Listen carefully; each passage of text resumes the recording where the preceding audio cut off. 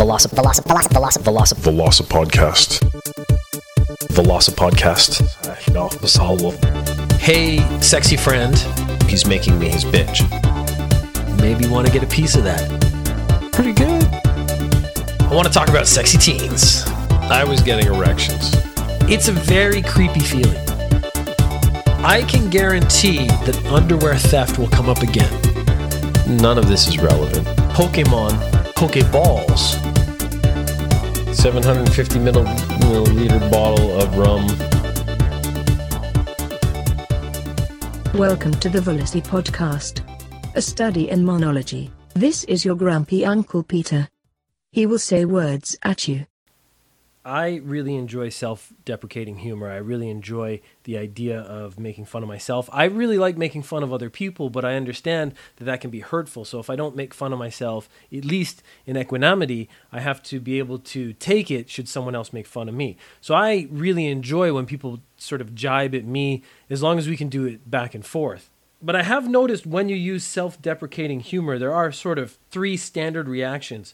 The first is that the other person will make fun of themselves as well. And that shows that they're joining in the spirit of the adventure, like let's point out our own faults and foibles, let's examine ourselves, and hopefully, maybe as a result, we will improve slightly as human beings because we recognize our own failings. Then there are people who laugh and smile and often get a little bit uncomfortable. And it's because they don't want to make fun of you, and they realize that the things you're making jokes about are real, and so they don't know how to join in. So they decide to say nothing at all, which I think is a very appropriate reaction. If you don't know how to respond to something, not responding is usually the best option simply because it means you're not making a mistake. You're not saying the wrong thing. Then there's the third class of people, and it's the people who join in, but they also make fun of you. So what they're seeing is you've opened yourself up, you've said, I have this weakness or this flaw, and then they too decide to go after that weakness and flaw and exploit it for humor. And what they're actually hoping is that as a result, they will make themselves look better. So you're standing next to me and I say, I'm losing my hair. And they go, yeah, he's losing his hair. What they're actually saying is, I'm much cooler than that guy, or I'm better than that guy because I still have all my hair. You can use this as a litmus test for what kind of person someone is. If they fall into one of these three categories, that third category is generally a person you don't want to spend a huge amount of time with, or you don't want to trust, because they aren't looking at you as a friend or an equal. They're looking at you as someone to exploit or someone they can attack when you show any form of weakness. So there's a little pop psychology you can take with you into the world. Make a few self-deprecating jokes in any situation, and you'll actually pretty quickly find out what kind of people you have around you. Quora question. What are some bad things about eating rice? Now that I live in Japan, rice has become a big part of my diet. It's sort of a staple. Every restaurant you go to, you'll get a bowl of rice. Every meal you have, you'll probably get a bowl of rice. That's a very common thing. So yeah, I have had a lot of experience with rice now. Probably more than the average human being. I mean, more than even Japanese people, just because I eat extra rice just to prove that I can eat more rice than other people. And I find the bad thing primarily about eating rice is getting the fork into an individual rice kernel to eat it. So it takes ages as you sit there and poke away at the rice one at a time. Because this is something you should know, is that it's actually rude to eat multiple pieces of rice at the same time. If you're using chopsticks, you have to pick them up one at a time and eat them. It takes hours out of your day. Like, I will spend 60 to 70% of my waking time eating rice, individual rice grains at a time. If you're using a fork like I do, being a Westerner, I'm not actually allowed to touch chopsticks. I have to stab the rice. And again, it's very rude to take a second stab. So if you don't get the rice on the first try, you actually have to throw away that bowl and they get another bowl of rice and then start eating from that one. And again, if you miss, you have to throw away that bowl. So as you all know, as everyone's probably heard, etiquette's a very important thing in Japan. And it's very important to get it right. So those are some rules you should keep in mind. If you come to Japan, try to make sure that, and you get rice, because you're going to get rice, eat them individually. And if you miss one, it's, let's say you pick it up with your chopsticks and drop it, or you go to grab one with your chopsticks and you miss. If you stab it with your fork and you miss, you have to throw away that bowl and ask for a new bowl. Okay, here's a question. It's a Quora question. It's a real question, and that's the kind of stuff I actually like. If you were locked in a room with a gorilla for 10 minutes with only a kitchen knife and pepper spray, would you survive? Well, I actually think you could, because gorillas aren't actually inherently violent towards people. All you have to do is give him the kitchen knife and allow him to take the lead in the kitchen, so that whatever he decides to make, you could help out and really sort of create a good relationship between you and the gorilla. The pepper spray is a nice little side touch, because whatever he makes, you could add a little spice to it, and that would really sort of help liven up the atmosphere, maybe give it a little Latin spicy feel to the food. And I think that way you and the gorilla could actually walk out together just being best of friends. Realistically speaking, if you don't want to do a joke answer, if you're in a room with a gorilla, all you have to do is show subservience to it, maybe even roll up into a little ball, and you'd probably be fine, because it would be showing subservience to the gorilla, and the gorilla then has no reason to actually fight you. The knife and the pepper spray are essentially irrelevant. You could probably be put in a cage with a gorilla, show subservience without any weapons. He probably wouldn't kill you or do anything at all. He might just take an interest. Oh, there you are, you're a thing, but you're no threat to me, so what do I care? Because gorillas aren't inherently aggressive. If you actually seen documentaries and stuff, people are around them quite regularly, and as long as you sort of fall into their social norms, everything seems to work out fairly well most of the time. The reason I know you don't make eye contact with them is because I went to the Inuyama Monkey Park, and my son, being a child at the time, didn't know that you don't make eye contact with the monkeys. He did, this very small monkey that they let free roam around the place.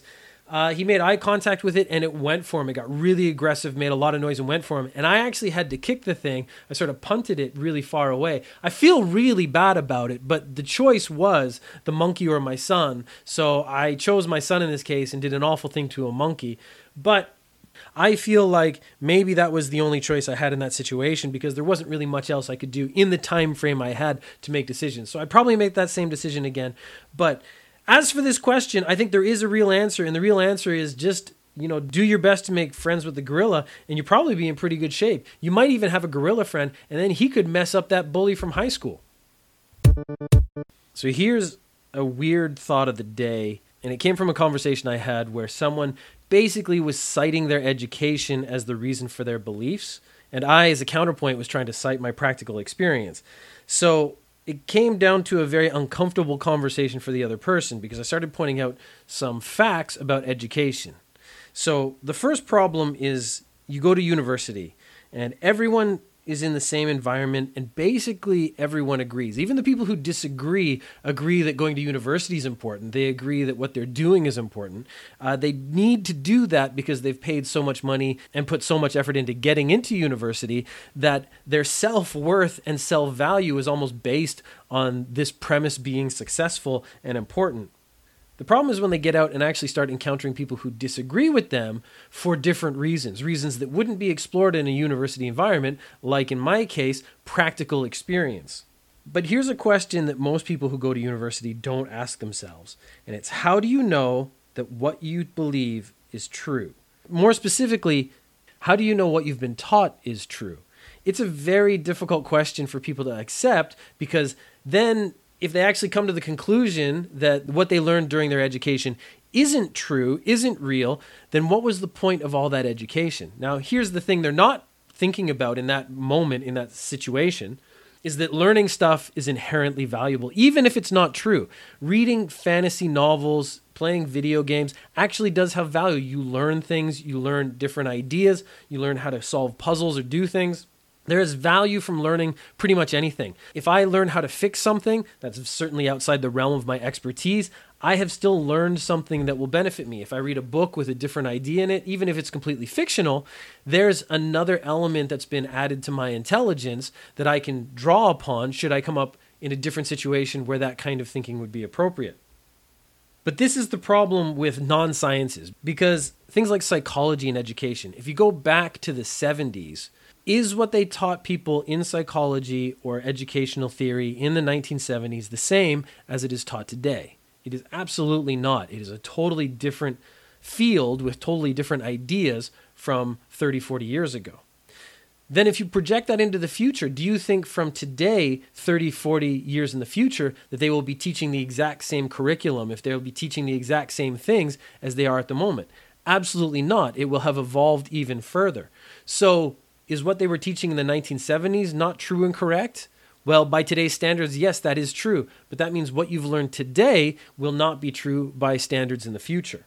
The difference with the sciences tend to teach things that are factual. They teach numbers and like the theory of gravity, which people always say it's a theory, but it's a theory that's held true for as long as we've had the theory. So we're pretty much sure it's fact. And if one day the theory of relativity breaks, well, then actually science would be open to changing it. But you actually have to have that happen first. Until then, they'll still keep teaching the theory of gravity the way it is right now. But this is maybe important for young people who've just gotten out of university and all their belief systems are based upon what they've just learned, and those things are absolute and true. They're absolutely not. And the sooner you get that in your head, the sooner you can be more accepting of other people's ideas and actually listen, the sooner you can actually apply the idea of what you've learned, like the theories and the ideas and the techniques, to new situations and new ideas, and actually become a more valuable member of whatever community you've joined. So I'm talking very specifically, of course, about my workplace, but I see this as applicable to everyone. You should basically consider your education as not true. And if you do that, if you can actually approach the world that way, you can actually see the world for what it is. I have this information. Maybe it's correct, maybe it's not. It has taught me how to think and analyze and do things. And if I can use that and apply it to new situations and new ideas, even if I have to throw away the things I've been taught as correct, I will be more adept and more capable in whatever position I end up in the future. Velocip podcast.